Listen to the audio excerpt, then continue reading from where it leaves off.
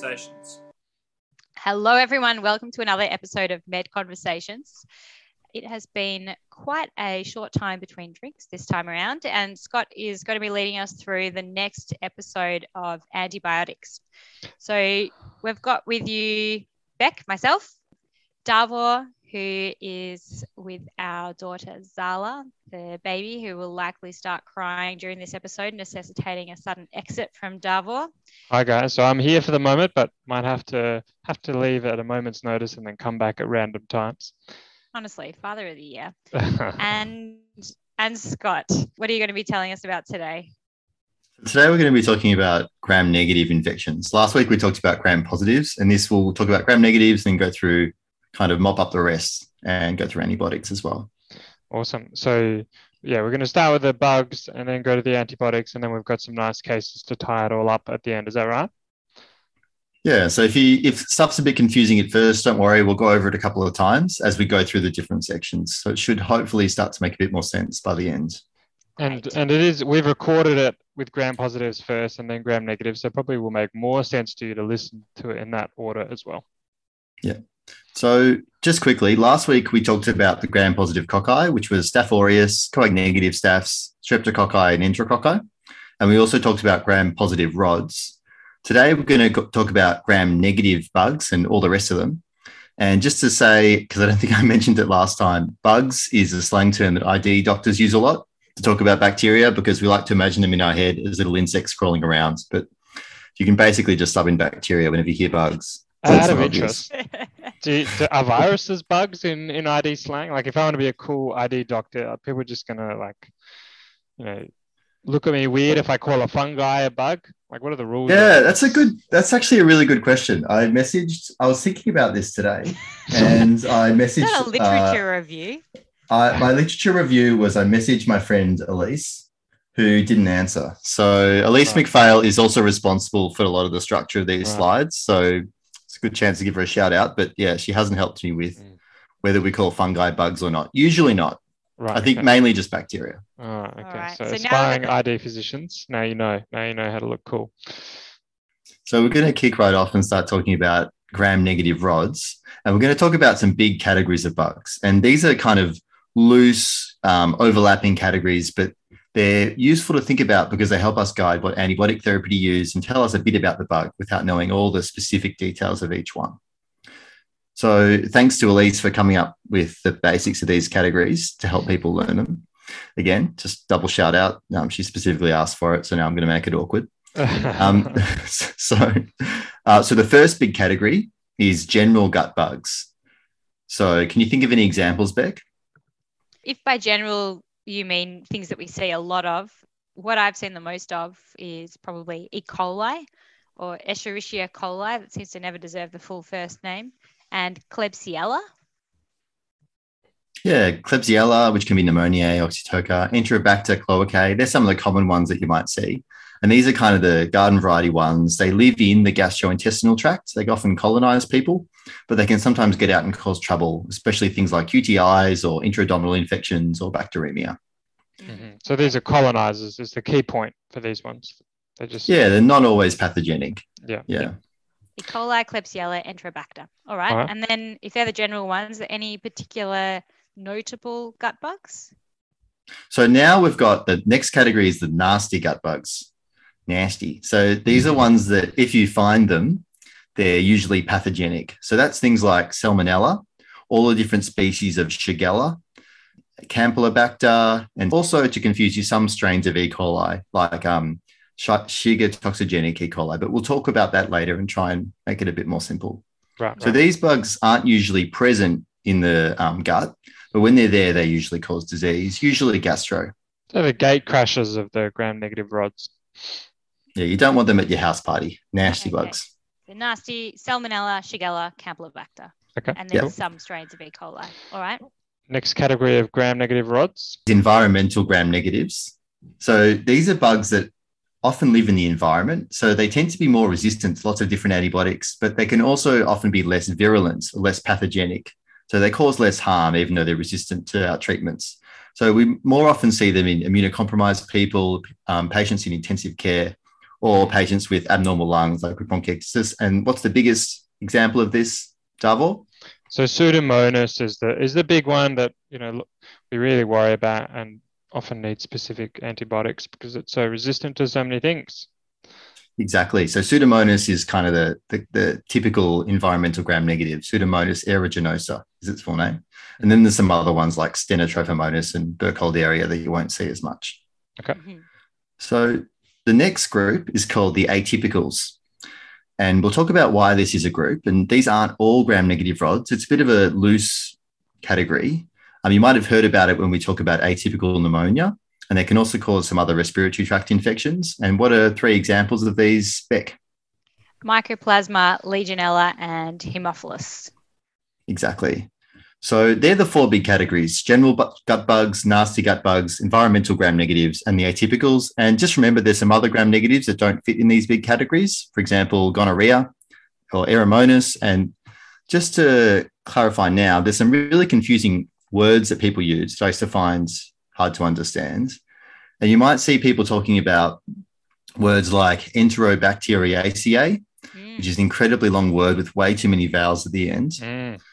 But basically, that's just a big family of bacteria that includes most of these gram-negatives. Right. And Enterobacterales is within that. It's actually an order. I don't know if anyone remembers from kind of year 12 biology how you had kind of kingdom, what was it, phylogeny, something. Anyway, I don't even remember all of them. Very important. Very important. But order is the step below family. And so Enterobacterales is below that. Cool. And another word you might hear a lot is enteric, which just means lives in the gut. And coliform just means the same thing. Right. So there were some other categories that we used before, but we all subscribe to the Elise McPhail gram-negative categorization system, which is general gut bugs, nasty gut bugs, environmental gut bugs, and then the atypicals. Yeah. So starting with the general gut bugs. So these are bugs that often colonize your gastrointestinal tract. So some examples, as we talked about, E. coli, Klebsiella pneumoniae or Klebsiella oxytoca, Enterobacter cloacae, and Proteus mirabilis. So they usually live in the gut, but they can sometimes get out and cause trouble. They're the real classic cause of UTIs that you might have learned in med school, E. coli UTIs. They're also a common cause of intra-abdominal infections. Any examples of that, Beck? So you often see this in cholangitis. In fact, most of the infections that you see of patients in the general surgery ward for whatever they're having done there tend to be these sort of general gram-negative gut bugs that you've just listed. Yeah, exactly. So, cholangitis, post-traumatic abdominal infections or abscesses, post-surgical infections sometimes, if it's not Staph aureus. Sometimes big causes of sepsis and bacteremia as well. And sometimes we find them in the blood first, and then we go looking in the urine or in the abdomen to try and find the source of where the bug came from. So this is a really key thing. As we talked about on the last episode, often you get a drip feed of information. So you might know that you've got a sick patient, you've got that clinical picture, and then you get a blood culture result back that just says gram-negative. And before you know exactly what it is, or even once you do know what it is and you find out that it is an E. coli bacteremia or a Klebsiella bacteremia, then you need to figure out where the source of the problem is. So if you have a gram-negative bacteremia, you need to look at a urine MCS and you need to examine them very carefully. You probably start with the examination, but looking for an abdominal source. Yeah, and sometimes you get a CT abdomen as well to make sure there's no little abscess hiding there or breakage or big cancer that's been disrupting the gastrointestinal tract and allowing these normal colonizing bacteria to cross the membrane and get into places they're not meant to go. Or an ultrasound. Yeah. So an interesting little factoid here that was actually brought up in our podcast on UTIs, which was several years ago, I think, is that when we do a urine dipstick, you would have seen that one of the things we look at is nitrates, and only the Enterobacteriaceae can convert nitrites to nitrates. So other causes of UTI like Staph saprophyticus would not have positive nitrates most of the time. So just a little fun fact there. Yeah. And that's the great thing about the full ward test or the urine dipstick, is that it's a kind of instant test. You get results straight away, which can be useful in the ED. So with these general gut bugs, hospitalized patients can become colonized with these bugs, and sometimes particularly virulent strains of them, and then they can get infections anywhere. So for example, you can get hospital-acquired pneumonia with E. coli or Klebsiella. You're best off not thinking too hard about where that infection might have come from. But wash your hands is the message. Yeah. Chronic wounds like diabetic ulcers can also sometimes get gram-negative infections. And sometimes, as we'll discuss in a later part of this podcast, some of these hospital-acquired bugs can be more resistant as well. Things like ESBL or CRE that we'll explain later. Mm-hmm. Yeah. So a lot of these species will just hang out in your gut and not cause anything, but some have special virulence factors that predispose them to causing infection instead of just hanging there. And we'll go through some of the nasty gut bugs in the next category.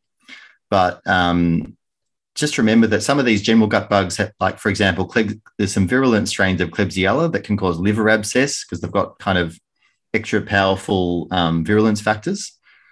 And just to kind of round off, most of these general gut bugs, a narrow spectrum antibiotic would be something like Augmentin or ceftriaxone, kind of narrow to moderate, that would cover a lot of them. Going to the next level up, you'd something like Tazocin or ciprofloxacin. And for pretty broad cover, you'd be looking at something like meropenem or gentamicin. We'll go all through the resistance patterns later on. That seems like a great summary, Scott.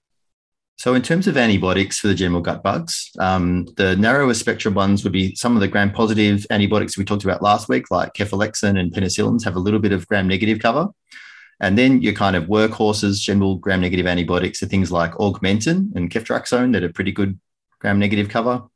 The next level up would be something like Tazocin or ciprofloxacin. And then for really broad therapy, you'd be looking at something like meropenem or gentamicin. I might just add, Tazocin is piperacillin tazobactam. So Tazocin's the brand name, but in hospital, you'll hear it referred to as Tazocin almost exclusively, or Pip-Taz. Yeah. Okay, so that was a great summary of the general gut bugs, or like the more commensal gut bacteria that can sometimes cause pathology, but a lot of the time are just kind of chilling out in your gut. The next category we're going to talk about are the nasty gut bugs. So these are the gate crashes. These are the bugs that never belong in your gut and almost always cause pathology. Yeah, exactly. So these are gut bugs you don't want at your party. And these include, the typical examples are all the different Salmonella species. There's a lot, but typhi is one of the important ones. All the different Shigella species like Shigella dysenteriae, Shigella soniae. Then you've got some of the food poisoning bugs like Campylobacter jejuni. You've got Yersinia enterolytica, and some of the E. coli. And this can be really confusing, but E. coli is a really common bug with a lot of different variation and serotypes within the species. And so much so that they've got categories within E. coli to describe E. coli serotypes that have different behavior. So some that are more pathogenic or some that just don't cause any harm and just live there nicely with you. Mm-hmm. So some of the words that you'll hear are things like EHEC, EHEC, enterohemorrhagic E. coli, ETEC, enterotoxigenic E. coli, STEC, Shiga toxigenic E. coli that make Shiga toxin. And there's enteroinvasive E. coli. There's a lot of other, there's uropathogenic E. coli, all these different 4-letter acronyms that you can kind of Google and have a bit of a look at. And these are just used to kind of group them into rough classes that cause different kinds of disease. Within those groups, there's something called serotypes, and that's the way they're named after their antigen. And there's really only one that you'd ever have to know unless you do infectious disease, and that's O157H7. I would say most doctors wouldn't need to know that at all, but go on. Tell me more about O157:H7. I guess only if you're in MCQ land is probably the only place you'll need to know it. Not on the ward. You'll never need to know that on the ward. MCQs from? Yeah, this is for like top of med school MCQ. If you want to be ducks, you can learn that one. Yeah. And that's, just to give you an example, that's one serotype which fits within the STEC category because it produces Shiga toxin. And it also, within that, it also fits within the EHEC category, which is so enterohemorrhagic E. coli. So if you think of the word enterohemorrhagic, it causes this severe hemorrhage, this severe dysentery, bloody diarrhea, which can cause really severe disease. And they can have atypical HUS, hemolytic uremic syndrome, in around 10%. So really nasty bug. And treating this bug with antibiotics can actually increase the risk of having atypical hemolytic uremic syndrome. And you don't need to remember any of the details here, but this just gives you an idea as to why in a lot of guidelines, particularly in the past, they wouldn't recommend giving antibiotics for gastroenteritis because you were worried about having this bug. That's interesting. So some other categories you might see are UPEC, uropathogenic E. coli, EIEC, I don't know how you're meant to pronounce that, enteroinvasive E. coli, or EAEC, enteroaggregative E. coli. You really don't need to remember all these terms. It's pretty academic. Yeah, off in the weeds, I think. But familiarity with the concepts is important. So EHEC is that important one to remember. And you can just think of it as E. coli that produce Shiga toxin, and they're the ones that tend to be bad guests at the party and cause trouble when they're there. All right. So that's kind of the subsets of E. coli that fall in the nasty gut bug group. What are some of the other bugs that just don't belong? So we talked about Shigella. So there's a lot of different Shigella species that can be pathogenic. And then there's some other gut bugs that you might have heard of, like cholera, Vibria cholerae, which is a gram-negative. It's actually comma-shaped instead of a rod, which is an unusual shape, but can also cause infectious diarrhea. And Listeria, which we talked about as a gram-positive rod rather than a gram-negative, can also sometimes cause a diarrhea, or it can also cause severe neonatal meningitis and sepsis, and we talked about it last week. The other one, just to mention, is out of the different Salmonella. So if you have Salmonellosis, then you have infection with a Salmonella species. But if you have a Salmonella infection with Salmonella enterica, with a serotype called typhi, it's also called typhoid.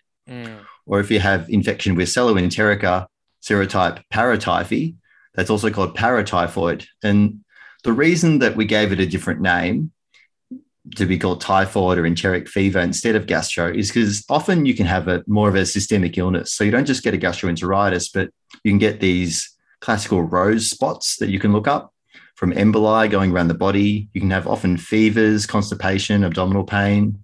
Constipation, and that really makes it stand out from all these other organisms, doesn't it? Yeah, exactly. And you can get systemic disease. It can cause vasculitis or even endocarditis.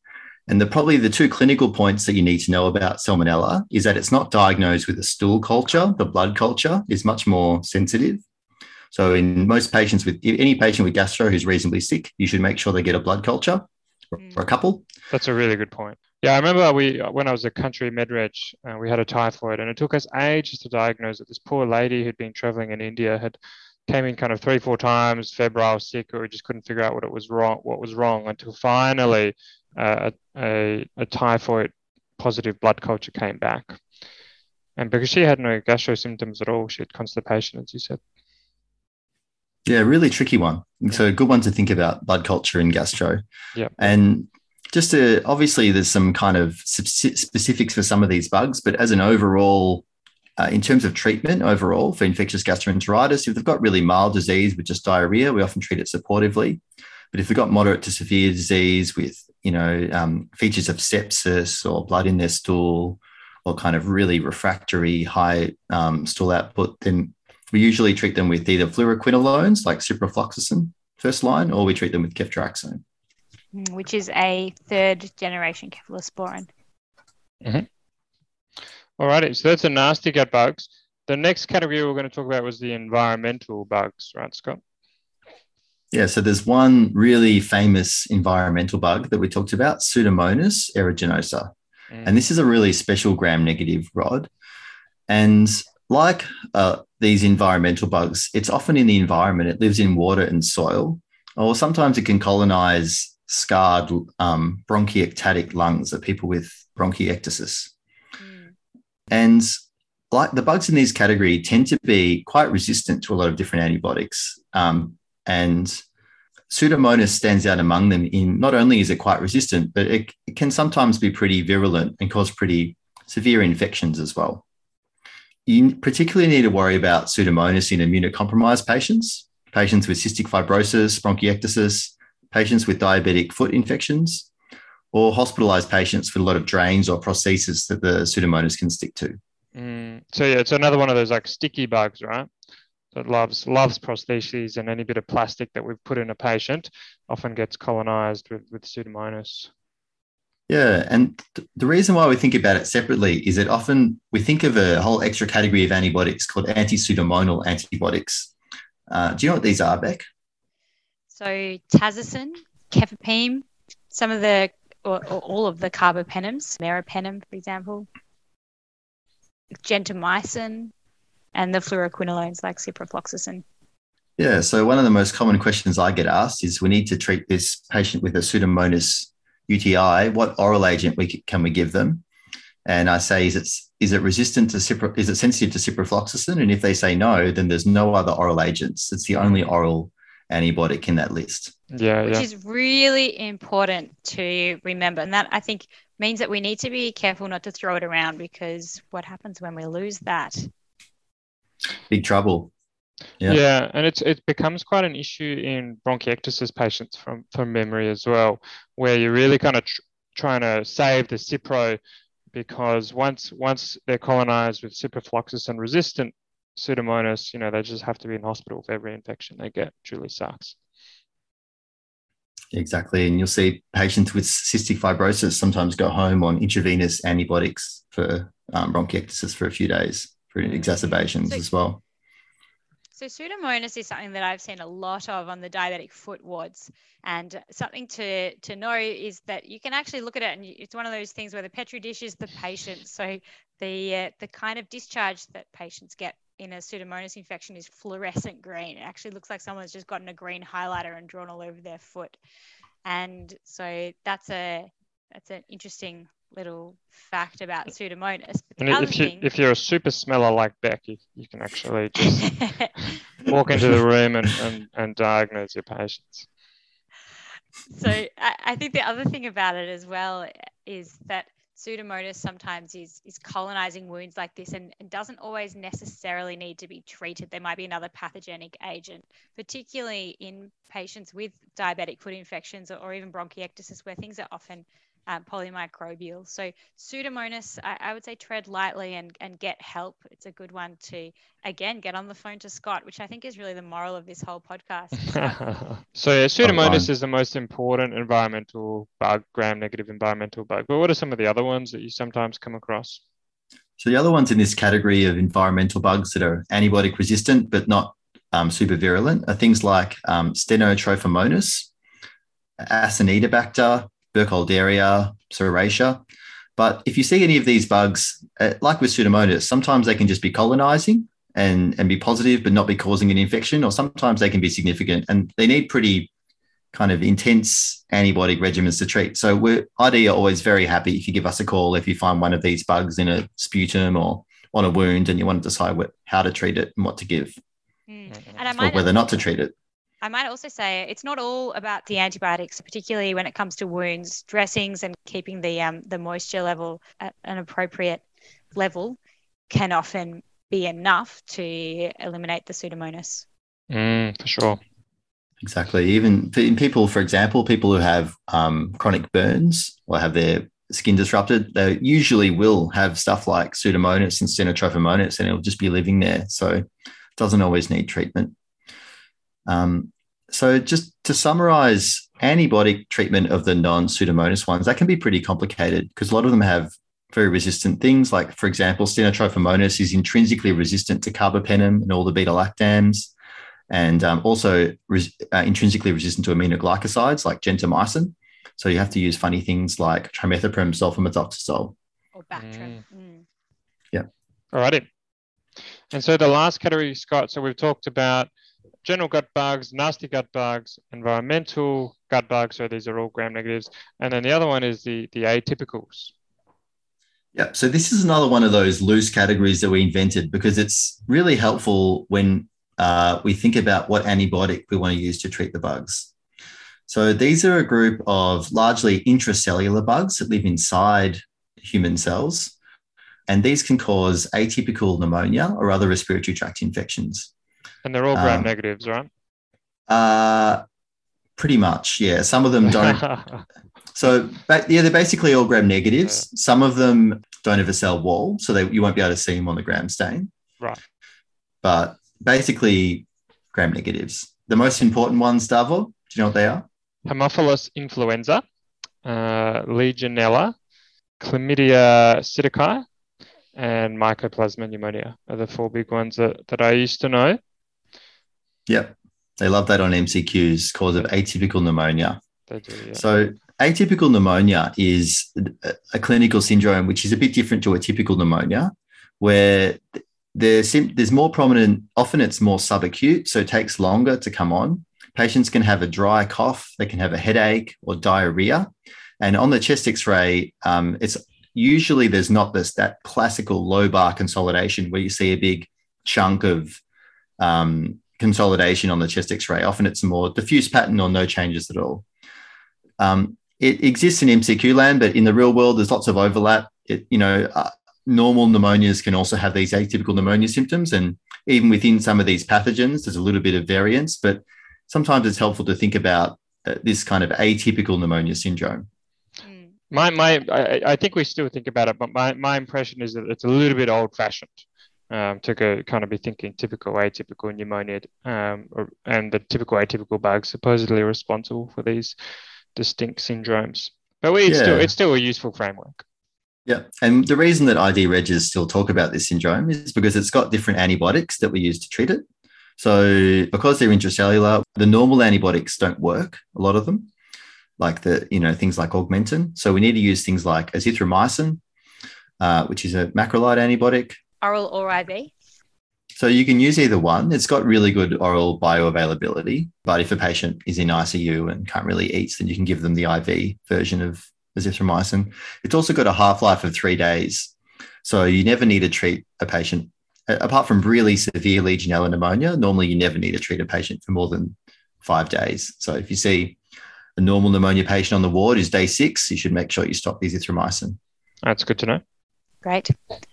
So apart from azithromycin or doxy, then you can also use ciprofloxacin for severe ICU Legionella pneumonia, but you won't see that very much. Alrighty. So there's some other respiratory bugs that kind of loosely fit into this group but are a little bit different clinically. So Haemophilus influenzae is of this, there's the strain group B, which is this really virulent strain that can cause invasive disease, including meningitis and epiglottitis. But we don't see it much in Australia because everyone's immunised against it. And that's what we talk about when we say HIB, right? HIB, that's that. Yeah, exactly. HIB. That's the virulent strain that causes this other syndrome as opposed to an atypical pneumonia or other infections. But uncommon in Australia these days, although maybe it'll become more common with the anti-vaxxers. Who knows? And just to kind of say some other ones you might hear of, Bordetella pertussis is another respiratory infection, gram-negative rod that we don't see much in Australia because most people are immunised against it. And Moraxella catarrhalis is just another gram-negative cocci that sometimes causes respiratory infections. And that's the atypicals. All right, awesome. Just to summarise so far, we've talked about commensal gut bugs, nasty gut bugs, environmental bugs, notably Pseudomonas. The atypicals you just covered. So they were the 4 main categories, but there were some leftovers that you wanted to mention. Yeah, so we're going back to the gram stain and we're going to gram-negative cocci. And Beck, if someone has a lumbar puncture and on their CSF you see a gram-negative diplococci, what do you think straight away? I think Neisseria meningitidis. Yeah, exactly. Also known as meningococcus, which sometimes confuses people. So Neisseria meningitidis. Mm-hmm. And that's a really important bug that it's very deadly. It causes severe disease. It can cause meningitis and meningococcal sepsis, and they can get that horrible non-blanching rash that you'll hear about when people talk about meningism and really severe disease. And that's treated with high-dose ceftriaxone, so 2 grams BD instead of the normal daily dose. And then closely related to that, right, is gonorrhea or Neisseria gonorrhea, which causes more downstairs infections. Exactly. So same genus, same first word, Neisseria, but the second word's gonorrhea. And that bug can also cause sometimes a disseminated disease. We actually saw it recently at my hospital where we had a young man come in after being sexually active, and he had vesicular rashes, and he had migrating oligoarthritis, so pain and swelling of different joints. And we did a PCR test on one of his vesicles, and we found gonorrhea on his hand. What's this guy wandering out of MCQ land into the real world? Yeah, my consultant was shocked. He's like, this is straight out of a textbook. This doesn't happen. And the important thing here is that there's been cases found now of pan-resistant gonorrhea to all the antibiotics that we have. So the question is whether... Very scary. It might be the next incurable STI after HIV. Use a condom, kids. And does asking for a friend, does pan-resistant gonorrhea, is that going to be less virulent than your typical resistant gonorrhea? It's not really known yet. Not known. Let's not find out. Yeah. So, and just while we're talking about gram-negative cocci, just remember that we mentioned a couple of rare gram-negative cocci last slide, like the Moraxella catarrhalis, and that Haemophilus influenzae is a coccobacilli, just to confuse you, halfway between the two categories. So gram-negative cocci, think Neisseria. Yeah, everything you said after that was basically ASMR to me, Scott. And I think for most medical students, that's all they'll need to know. All right, it's good that this is good for you as well. Yeah. So I'm just going to quickly revise everything we've said so far because it's been a big information overload. So what are the 4 big groups of gram-negative rods? I'm going to go Beck, then Davor, and you have to give me a couple of examples each time. So Beck, general gut bugs. E. coli, some of them. Klebsiella, some of them. Davor, nasty gut bugs. So a big one that I think of here is Salmonella typhi or typhoid, or those other kind of nastier strains of E. coli like EHEC. Yeah. Environmentals, Beck?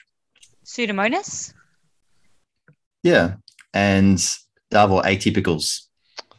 So Legionella and the other atypical pneumonias is a good example of that.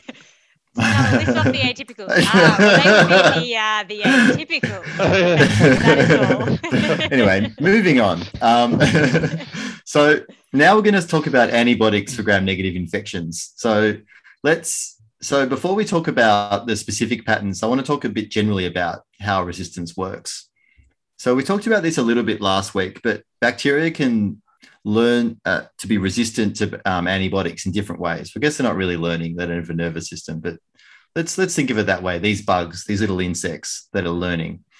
So some of the most common methods are beta-lactamases, so things that these little enzymes that actually break down the antibiotics before they can harm the bacteria. Efflux pumps, which just pump the antibiotics out of the bacteria. Bacteria can modify their cell wall to have reduced uptake of different antibiotics, or they can alter their binding site. For example, the penicillin binding site that penicillin sticks to. This stuff is so amazing, and it just happens so quickly as well. For all you kind of intelligent design people out there, just kind of watch a Petri dish for a few weeks and see what happens. Go on. Yeah, it's really interesting. It's evolution in action. Yeah, it's really cool. So these genes for these resistance mechanisms can be chromosomal. So on the bacteria chromosome, inherited by the little bacteria babies when they make new bacteria. Or something amazing that bacteria can do that people can't is they can actually transfer their genes between different bacteria and sometimes even between different species of bacteria, which is called horizontal gene transfer, which is pretty cool. Mm. This is often by these little circles of DNA called plasmids, these little double-stranded DNA circles that can be transferred between bacteria and can carry different resistance genes, or sometimes even whole cassettes of different resistance genes. So the most important and common resistance mechanism to know about is beta-lactamases. And we talked about this a little bit last episode, but these are beta-lactamases, so enzymes which break down the beta-lactam ring. And that beta-lactam ring is present in penicillins, cephalosporins, and carbapenems as part of the structure of the molecule. Mm. We also talked about beta-lactamase inhibitors, which break down these beta-lactamases to protect the antibiotics. But this all gets a bit confusing because some of these beta-lactamases will work against some of these beta-lactam antibiotics, and some of these beta-lactamase inhibitors will work against some of these beta-lactamases. So if that hasn't already confused you, it confused the microbiologists. So they invented the categories that we're going to talk about shortly, things like ESBL and CPE. Okay. So this constant cross-species gene sharing orgy means that gram-negative resistance is a bit more difficult to predict by species than for the gram-positives that we talked about last episode. And infection prevention, once we find a resistant strain, is really important. Right. And so is that just because of the cell wall? That it's, if you've got a cell wall, it's harder to kind of transfer these plasmids? Presumably. I'm actually not sure why. Like, because gram-positive bacteria can also have, share genes in different ways. It's a real kind of emerging area of research, and it's not only plasmids. There is other ways that they can do it, but plasmids is the most important one. Right. And so is gram-negative resistance overall more common than gram-positive resistance, or it's just something that's kind of more variable, so we've got to be more worried about it? I guess resistance is like a subjective concept, right? Like, how subjective is it? In my opinion, this is MRSA, but others may disagree. Well, it's like, for example, Enterococcus is always just intrinsically resistant to ceftriaxone. There's different species of bugs that have different resistance patterns, or, even, Stenotrophomonas was always resistant to carbapenems even before we started using them. So, so it's not necessarily more common amongst gram-negatives, but it maybe spreads between gram-negative bugs a little bit more easily. Spreads a bit more easily. Yeah, and we've got less options, right? Because all the first antibiotics we invented, the things like the penicillins and the cephalosporins, a lot of them don't work against some of these bugs. So that's why we find it challenging. Yeah, that's a really good way to think about it as well. Anyway, before I derailed us once again, you were going to tell us about kind of the categorization of these resistant groups. So here are the four main categories to know about. So there's sensitive bugs, so also called wild type, because they're kind of the standard bugs in the wild that haven't learned, kind of pre-original sin, I guess. They haven't become evil and become resistant. ESBL, or extended spectrum beta-lactamase, which is the most important group we'll talk about. Then we've got CPE, carbapenemase producing Enterobacterales or Enterobacteriaceae, also called CRE, just to confuse you, carbapenem resistant Enterobacteriaceae, but pretty much the same thing. CPE is the main way that organisms are CRE. So all the CPEs are CREs, and CPE is the most important one. And then we've got a medical acronym, which is famous enough that it's become a bit established, called the escapum bugs, ESCAPPM, that we'll talk about. So this is all really complicated, but in another way, it kind of simplifies things, because once you've got the sensitivities back for a bug, you can just think about them as their category. As you've got an E. coli that's an ESBL, or a Klebsiella that's a CPE, and if you have that information, that's usually enough to guide what antibiotics to use and how to treat them. Okay. Great. So that also seems like, quite important information to maybe have in your head before you pick up and call Scott, because you will be calling Scott. To not say that I've got an E. coli bacteremia, but ESBL E. coli would make your job a little easier. You sound if you want to sound smart, that's what you say. Okay, this person knows what they're talking about. So in terms of these different four categories, let's go through them one by one. First, we've got the sensitive or wild type, not very resistant bacteria. And these are often sensitive to most of our antibiotics, even a lot of those old school penicillins and cephalosporins that we talked about last episode. But some of them have beta-lactamases, but they're called narrow spectrum beta-lactamases. This used to really confuse me, but basically that means, they've got a beta-lactamase, but it only works against some of the antibiotics. So it doesn't protect the bacteria from antibiotics like ceftriaxone. Yeah, gotcha. And it might be sensitive to drugs like Augmentin, which is amoxicillin plus clavulanic acid. The clavulanic acid is a beta-lactamase inhibitor, so it smashes the beta-lactamase. And these narrow spectrum beta-lactamases just get smashed. They don't make the bacteria very resistant. Okay. Right. So that's a sensitive wild type resistant category of gram-negative bugs. Yeah, and you can often treat them with some of the, cefalexin or amoxicillin, something like that. Mm-hmm. The next really important category is ESBL, extended spectrum beta lactamases. And clinically, this is the most important one to know about and definitely to check if the patient has when you call ID. So there's different resistance mechanisms, but most of these are plasmid mediated. So these are these resistance genes that are on these plasmids, and these bacteria are always producing all these really powerful beta lactamases that are just smashing all the antibiotics that are trying to attack the bacteria.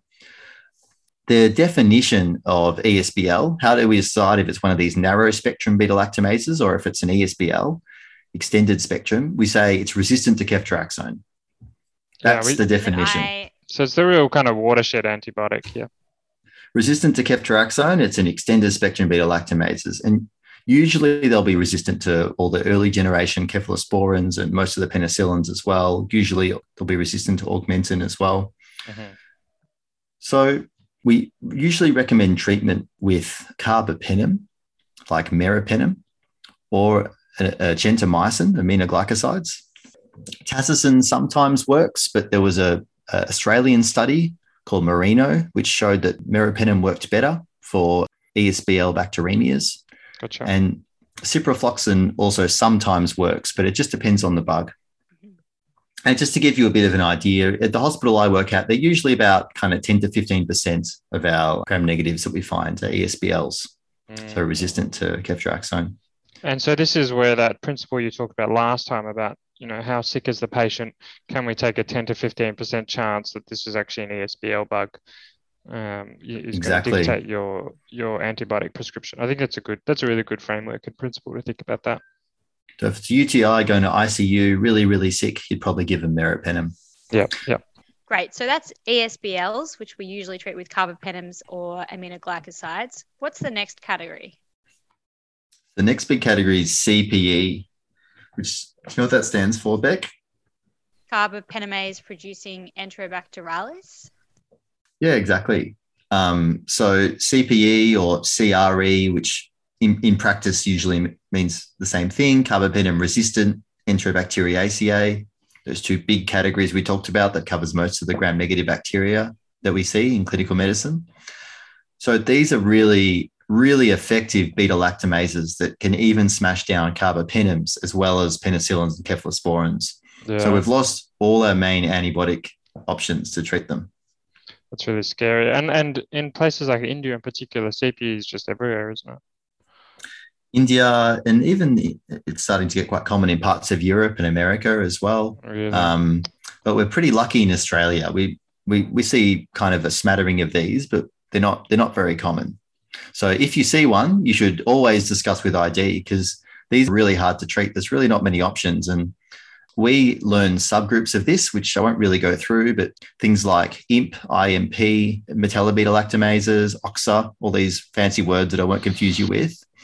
And we often need to use really expensive medications that at my hospital, you need to get the head of the ID department to authorize them. So things like ceftazidime, avibactam, and aztreonam. I'm just saying them here in case you have to write them down and you've never heard of them before. Or meropenem vaborbactam, which is vaborbactam is a really broad spectrum beta-lactamase inhibitor that works even better they can help the meropenem get into the resistant bacteria. And just for context, I have never heard of vaborbactam. Maybe I've just had my eyes closed all these years, or it's very uncommonly used. Yeah, unless you're in. I've heard of. Yeah, amikacin is just think of it like gentamicin, but it works against some of the bugs that are resistant to gentamicin. So it's kind of a extra broad spectrum gentamicin against gram-negative bugs. Mm-hmm. And some other rarer ones are things you might see are things like colistin or tigecycline. That's super scary. Another good reason to be living in Fortress, Australia.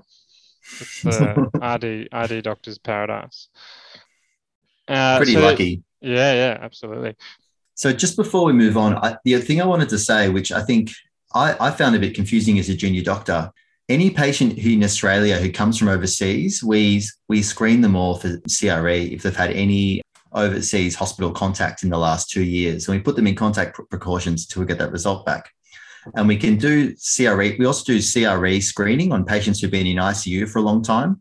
And that if we find that they've got one of these, a gut bug that's got a really resistant gene on it, then we know that it might have shared its resistance with another more virulent bug, or that bug might get out of the gut and cause a really resistant infection later, so that when that patient goes downhill, we know to give them really broad spectrum antibiotics. Yeah. Okay, so avoiding the arms trade.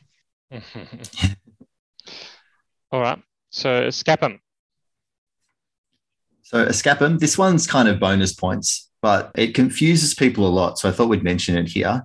Escapum is an acronym to remember a series of 7 bacteria: Enterobacter, Serratia, Citrobacter, Aeromonas, Proteus vulgaris, Providentia, and Morganella, which you don't really have to remember. But these bacteria can carry an inducible beta-lactamase in their chromosome called a chromosomal AMP-C. You might be familiar, might not. And I might just interrupt here just to say that actually I think this is really, really clinically important. So anyone who's zoning out, come back in, because this is a really important thing. Yeah, and why this is important is, and you can't just, some of you might be saying, well, why do I care about, learning all these resistance patterns? I'll just put everyone on meropenem and wait till I get my sensitivities back. And then if it's sensitive, I'll give them that antibiotic. These bugs can sometimes carry a beta-lactamase in their chromosome, so not on their plasmid, and that they can turn on and off. So sometimes when we test their sensitivities, it looks like it's sensitive to an antibiotic, but actually it just takes some time to turn on, and then the bacteria become resistant to the antibiotic because they start producing that beta-lactamase. Yeah, so they cheat on the test. That's so tricky and so important to remember. Yeah. So as a rule of thumb, we generally treat them like ESBLs. We give them carbapenems or sometimes cefepime. But for any of these bugs, we'd really recommend that you call ID to chat about the treatment with, because even if they might be reported as, sensitive to ceftriaxone, but they might be carrying this dangerous gene that can turn on and cause resistance. Okay. All right. And then the last kind of category you wanted to talk about was Pseudomonas again. Yeah, I think we've already talked about Pseudomonas a lot, but I just wanted to mention it again here, that it's a gram-negative that can be very resistant and important, and it can actually carry some of these, CPEs and things, or it can have its own different resistance mechanisms as well. Yeah, awesome. Great. So, Beck, now we're going to talk about how you choose an antibiotic for gram-negative infection if you're worried about it. What do you think is the first principle of choosing an antibiotic? So always look at the patient. How sick are they? And are they immunocompromised? And are they at risk of bugs with resistance? Exactly. So they're the 2 questions you should ask yourself whenever you're deciding how broad to make your antibiotic plan. How sick are they? And what's the risk that they've got a really resistant bug? And to decide if they've got resistant bug, if you call the ID reg, probably the 3 questions they'll usually ask you are, do they have a known history of a resistant bug? Because remember, patients can be colonized, and if they've had an infection in the past, they can have another infection with the same resistant bug.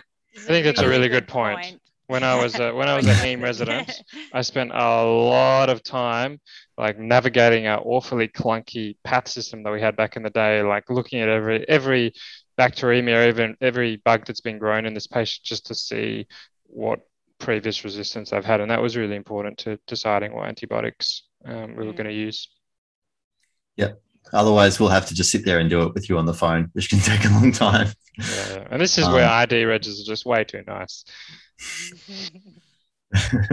You wouldn't take that for a stroke? No, I wouldn't. Time is brain, but they've got plenty of brain. So the other risk factors, so we want to know what bugs they've had in the past, because remember, they can be colonized and have recurrent infections with more resistant bugs. We want to know how many hospitalizations they've had, or if they've got a lot of comorbidities that increase their risk of resistant bugs. And we want to know if they've been overseas, particularly in the last couple of years, and have they been to areas with really high levels of resistance like India, Southeast Asia, Middle East, and kind of parts of Eastern Europe and Africa. So just to give an overall summary of antibiotics, I think we've talked about this a little bit, but Beck, what do you think would be a narrow spectrum gram-negative antibiotic? So just cover some of them. Yeah, so again, this is narrow amongst the gram-negatives. Something that predominantly actually covers gram-positive, like cephazolin or amoxicillin, will also cover some of those gram-negative organisms. Exactly. And if you want a kind of moderate gram-negative cover, then we'd often use our workhorse ceftriaxone that defines the ESBL. You try anything? Yeah. Or we'll use Augmentin. It's got pretty good gram-negative cover, gram-positive cover, and also anaerobic cover. And it's an oral agent, so amoxicillin plus clavulanic acid. Yeah, it also comes in IV, but or IV, sorry. Really good option as an oral agent. Really common antibiotic to use. ID physicians like it. You'll get bonus points if you use Augmentin. So if you want to choose a broad antibiotic, because they've got some of those risk factors for resistant infection, or they're really sick, then you might use tazocin or cefepime. Gentamicin is another good one, or ciprofloxacin for an oral antibiotic. And most of those antibiotics you mentioned are good against Pseudomonas in particular, right? Yeah. So most of all of those actually are effective against Pseudomonas, and they're also some at least, ESBL cover. Exactly. A good chance of having ESBL cover most of the time. Yeah. Then we've got the extra broad antibiotics that are consistently effective against ESBL, things like meropenem and amikacin, which is the upgraded version of gentamicin that's more broad. And then after that, the next category is special antibiotics that will be prescribed by the ID team, but things like ceftazidime, aztreonam, avibactam, aztreonam, which is usually a combination, meropenem, vaborbactam, and other antibiotics you might not have heard of. Probably the only other one to quickly mention here, because you often see it in ICU or on hematology teams, is if we're really worried about Stenotrophomonas, sometimes we'll treat empirically with trimethoprim sulfamethoxazole. This is one that you'll actually see more than a lot of these other weird and wonderful ones. It's known as Bactrim is the brand name, and it's another oral agent. Yeah, Bactrim, and they've just changed it last year to Respirem, just to confuse people even more. And what? Why? Yeah. I mean, when you've got, what is that? Trimethoprim sulfamethoxazole, like 10 syllables. Rolls off the tongue. The Bactrim or Respirem, but that'll usually be guided by ID, because there's kind of low dose regimens and high dose regimens, and it's a bit of a toxic antibiotic. So we don't usually just chuck people on it unless we're really worried about a severe infection. Awesome. So we're going to do a real quick side effect of antibiotic summary, and this will be we'll just try and do one sentence on each. So, Davor, do you remember what the common side effects of beta-lactam antibiotics are? So, beta-lactam antibiotics are often associated with allergic reactions, particularly kind of more the penicillins and the cephalosporins. That's the main one. So the side effects are allergic reactions? That's it. That's the only one. It's weird. Like, you usually pull out drug side effects, and it's like as long as your arm. But, for this one, it's just one. Yeah. Yeah. I mean, so yeah, they can cause anaphylaxis. They can also cause a rash. They can cause a fever. Some can cause acute kidney injury. And they're probably the most important common beta-lactam reactions. What about Beck for gentamicin? Do you know what the most common side effects are? So with gentamicin, you're always worried about acute kidney injury. Yeah, exactly. So acute kidney injury and ototoxicity is the other one. Yeah, so we actually don't use it really at the Royal Melbourne for that reason, I think. Like we do a little bit, but it's certainly not a standard antibiotic that you would use for kind of a UTI. Depending on where you work, though, I have seen it thrown around a lot more at other centres. So in regional centres, they use a lot more gentamicin. I remember being shocked when I kind of went to the country as a resident in a MedReg, because we just exclusively use ceftriaxone instead at RMH. Yeah, we use it a lot at the Alfred because that ototoxicity, that hearing loss, is irreversible. So it's a really severe side effect, and they can also have vestibular toxicity, so permanent balance issues, so really severe. But it's dose dependent. So if someone just gets 1 or 2 doses of gentamicin while we're waiting for their results to come back, they're usually fine. But if you see anyone on the ward on more than 3 days of gentamicin, you should escalate to the ID team or your consultant straight away, because that's really an example where I've heard of people being really, really hurt, disabled permanently from using that antibiotic badly. Horrible. That's really interesting. And as I'm sure everyone's aware, like having an antibiotic run for a few extra days, then they should, just happens all the time. So that's something to really be aware of. It's actually so toxic, gentamicin, to the ear, that when people have bad Meniere's disease and you've kind of just given up on that semicircular canal entirely and just want to kill it, that's what they use. They just inject gentamicin directly into to get rid of the into the inner ear, or just to kind of ablate it. Wow. Yeah, so make sure no one gets long courses of gentamicin. You could save someone's hearing. Absolutely. So the next, probably the last big category we're going to talk about is anaerobes.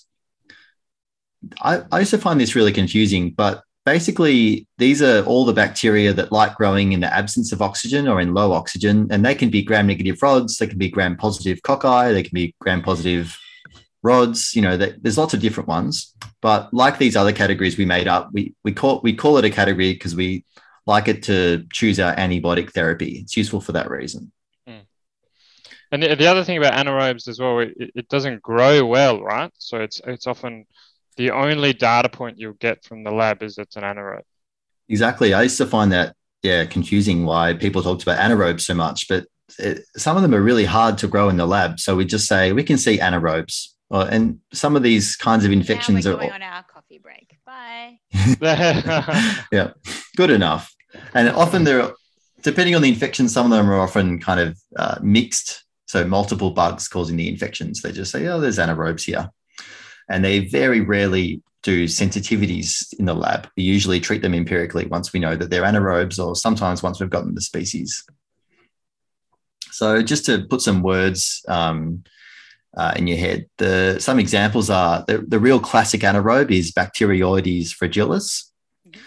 But some other ones you might hear about are Fusobacterium, some of the Clostridium species we talked about last episode, Clostridium perfringens. Big deal, because that's gas gangrene. Yeah.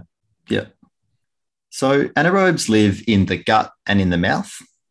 And the important difference clinically is that a lot of the mouth anaerobes, which there's some other names that you might see on some culture of someone's throat, like Cutibacterium or Peptostreptococcus, which you don't need to remember. I think it's a great name. Used to be called Propionibacterium, so it's a big upgrade. And Cefalexin and penicillin often have, particularly penicillins, can cover some of these mouth anaerobes, but for the gut anaerobes, we need to use the classic anaerobe antibiotic. Do you know what that is, Beck? Metronidazole? Yep. Metro, underground, think train, low oxygen, the best Amazing. Anaerobe antibiotic, IV or oral, really good. And you'll see sometimes we use it in gut infections along with ceftriaxone, because ceftriaxone has pretty poor anaerobe cover. But some of the other antibiotics with a bit of anaerobe cover are Augmentin. Clindamycin has gram-positive and anaerobe cover. Tazocin has fairly good anaerobe cover, and meropenem has pretty good anaerobe cover as well. But metronidazole is the gold standard. Great.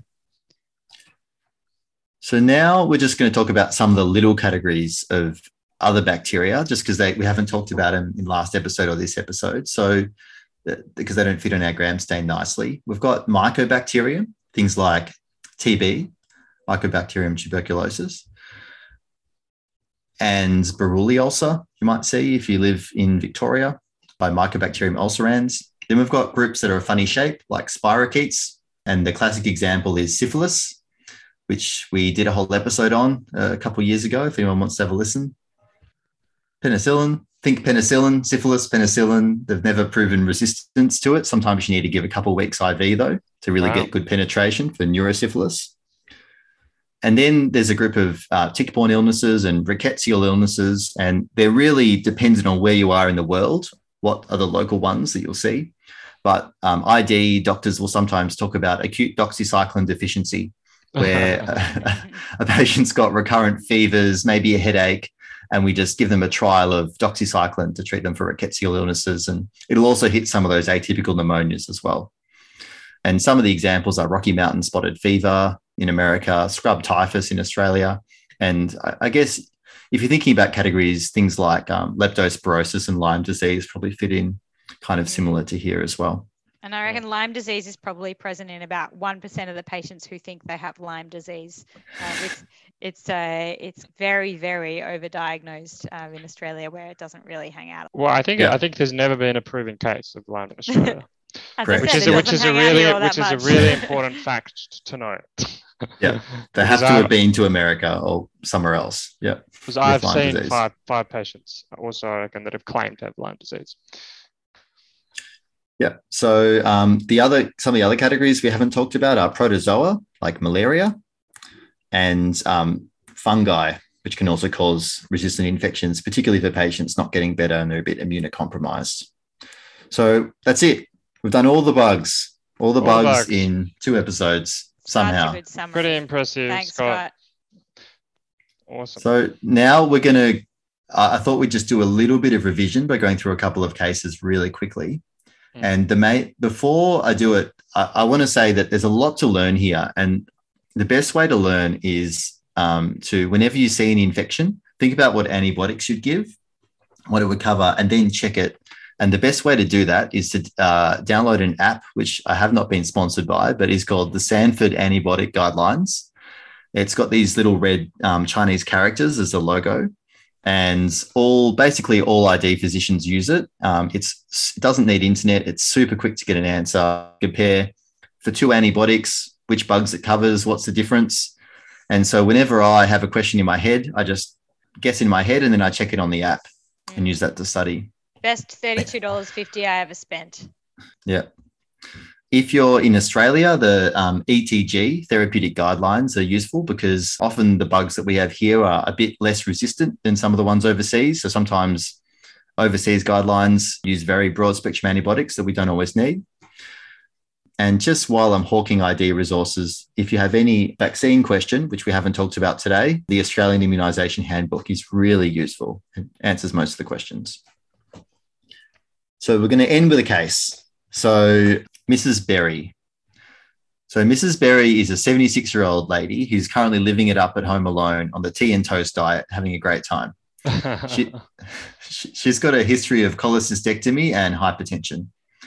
She presents to ED with 3 days of dysuria, not responding to cefalexin, which was started by the GP yesterday. In ED today, she's got a fever, a mild tachycardia of 110, a blood pressure of 90/50, and respiratory rate of 24 on room air. And she looks a bit dehydrated on examination. She tells you that she comes from a cranberry family. She lives on a cranberry farm and drinks nothing but cranberry flavoured tea and cranberry juice and demands to know how this happens.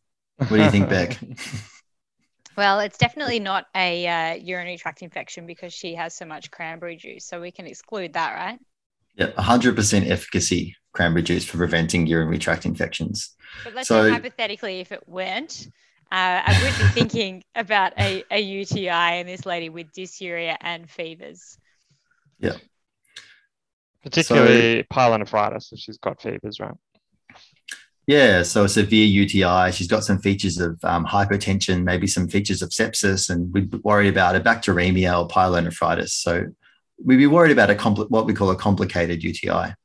Yeah. So you give her some IV fluids, you send off blood and urine cultures, and while you're waiting for that, what do you think the likely pathogens are that we might be wanting to cover if we think this is a UTI? So I'm going to want to know a little bit more about her, but you've already said that she's not living in an aged care facility. She's at home. So I'm thinking it's going to be something a bit more stock standard. The most likely thing here is going to be E. coli. So I'm thinking probably a gram-negative infection more generally is going to be more likely. There are some gram-positives, though, that would be possible. There's some gram-positive that can cause urinary tract infections. Yeah. Which one? Which one would we worry about the most? Do you know? I know that some of the Staphylococcus species can cause infections. In younger women, I'd be worried about Staphylococcus saprophyticus, which I think is probably less likely in her age group.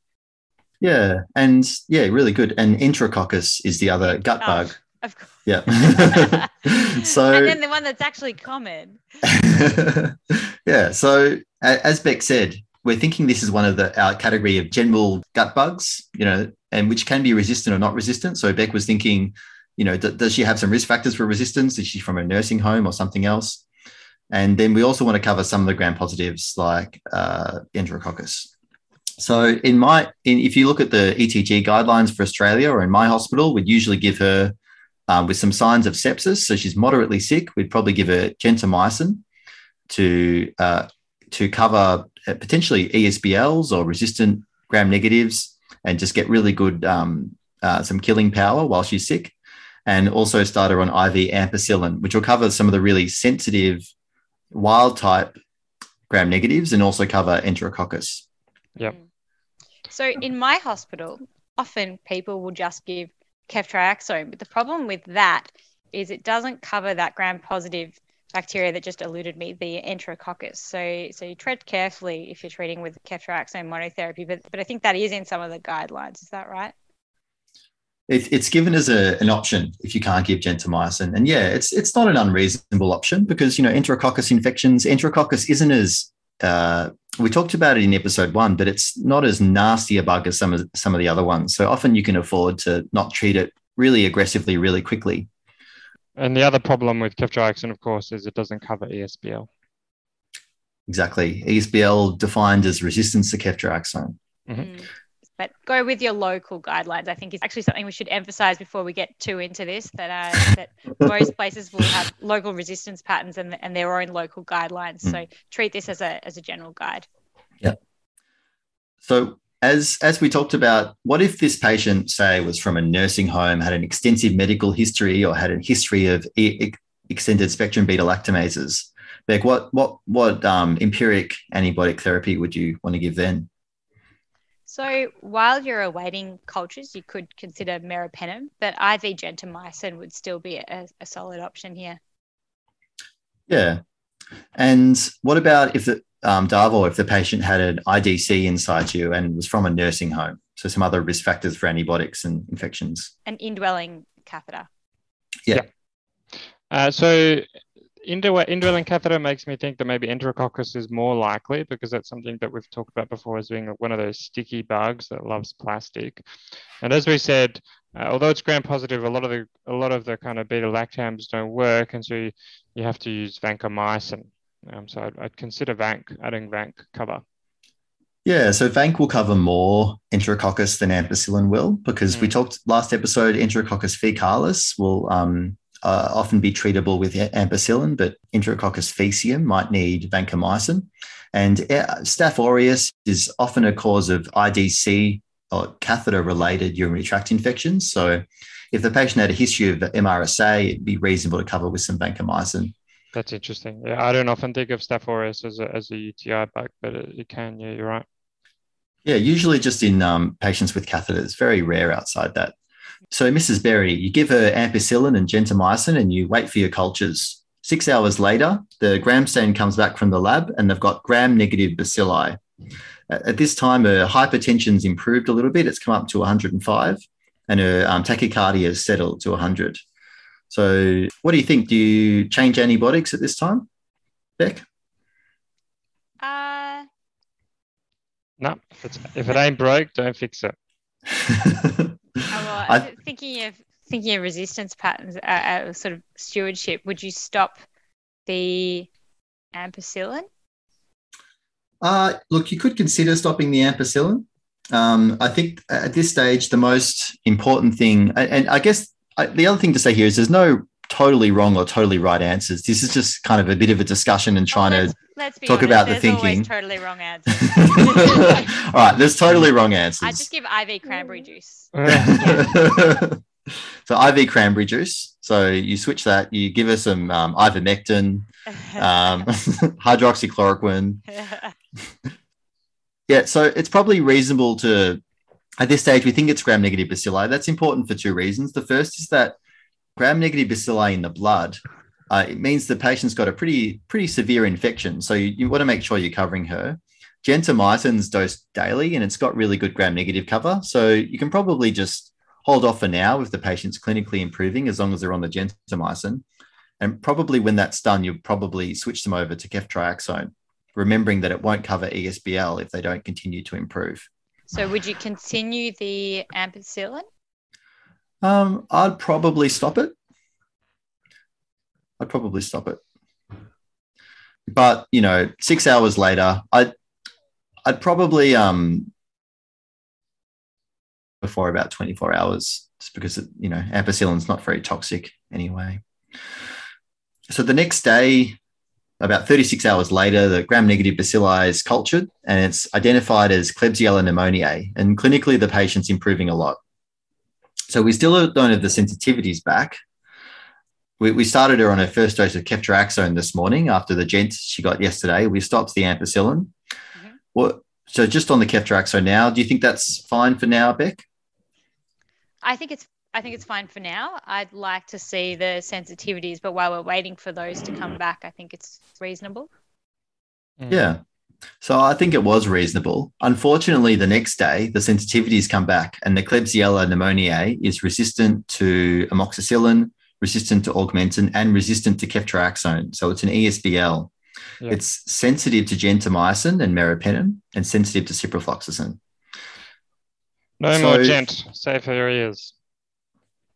Yeah, so we don't want to give her any more gentamicin because we don't want her to get a long course, but we can see that the ceftriaxone that we switched her to probably isn't good enough. But I think that at the time, the decision Beck made was still very reasonable because clinically the patient was improving, which is the most important thing. So when a patient's looking well, remember, like this happened here, we can afford to have a little gap in our antibiotic coverage if things are going really well.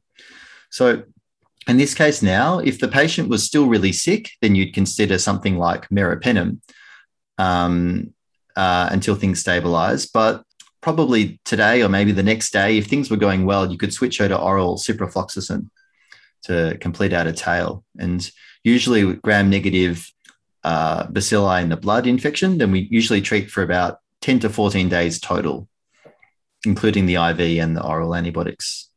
But unlike the gram-positive bacteremias, you don't need to have the bulk of that being IV. So you'll do a burst of IV for a few days and then drop down to oral. And I love the expression, the oral tail, like you just said. So we give her, so this lady's covered quite a few antibiotics there. So we've given her the IV gentamicin and ampicillin when we just knew the clinical picture that she had a UTI and features of sepsis.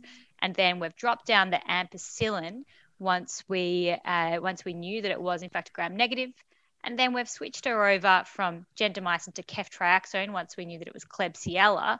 And then once we knew that resistance pattern, we changed her to meropenem, to which she was sensitive, stopping the gentamicin, even though that was sensitive because it's bad for her ears.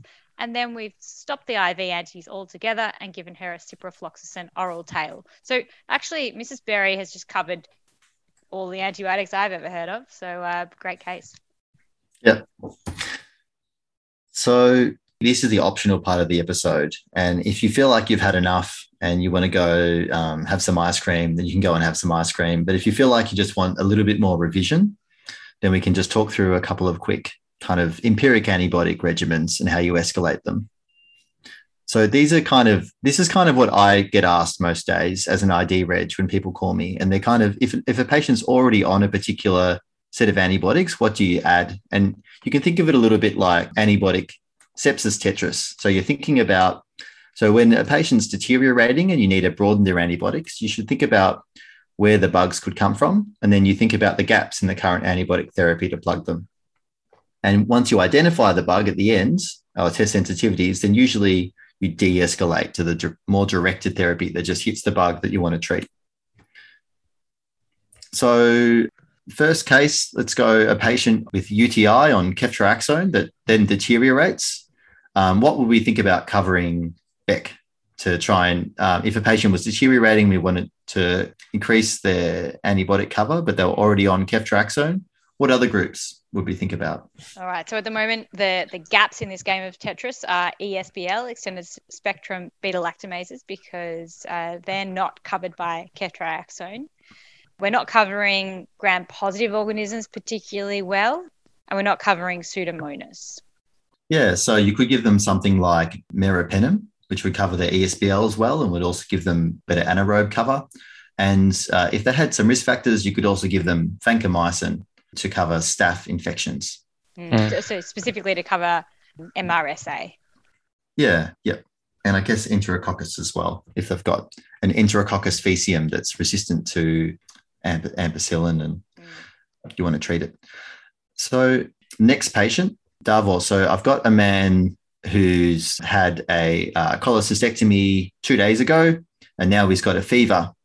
He's only on cefazolin. They've left him on it since the operation 2 days ago, which they probably shouldn't have. But anyway, he's on that. So what bugs would you think about for a post-cholecystectomy with a fever and no other focal symptoms? And then what antibiotics would you think about? So I'd be pretty worried about gram negatives because cefazolin doesn't really cover that at all. And particularly given, it's abdominal surgery, there's probably some gram negatives floating around. Ceftriaxone and augmentin would kind of provide moderate cover for gram negatives. I'd also be kind of thinking about anaerobes. I might think about some metronidazole as well. And then if this patient's really sick and I don't think I can afford to have a period without potential ESBL cover, I might consider something like meropenem. Yeah. So cefazolin doesn't cover many anaerobes. It only covers those really sensitive ones that don't have the cephalosporinases that we talked about, the wild types. So yeah, you want to think about gram-negative cover. So something like potentially the two main options we'd use in my hospital would either be ceftriaxone, metronidazole. So ceftriaxone for the gram-negatives, metronidazole for the anaerobes. Or we'd use tazocin would probably be the two most common. If the patient had a really resistant history of antibiotics, then we might use meropenem. Okay. Next one. So Beck, you've got your peri-op reg and you're seeing a patient who's actually, I don't know why they're not under you. If they've come in with a community-acquired pneumonia and they're on ceftriaxone and you can't remember, your GCS 14, you can't remember which team you're on today, but someone asks you in the corridor, what should you do to their antibiotics? They're getting worse, they're not getting better, and they're just on ceftriaxone. What group of bugs would you think about and what antibiotics might you think about giving?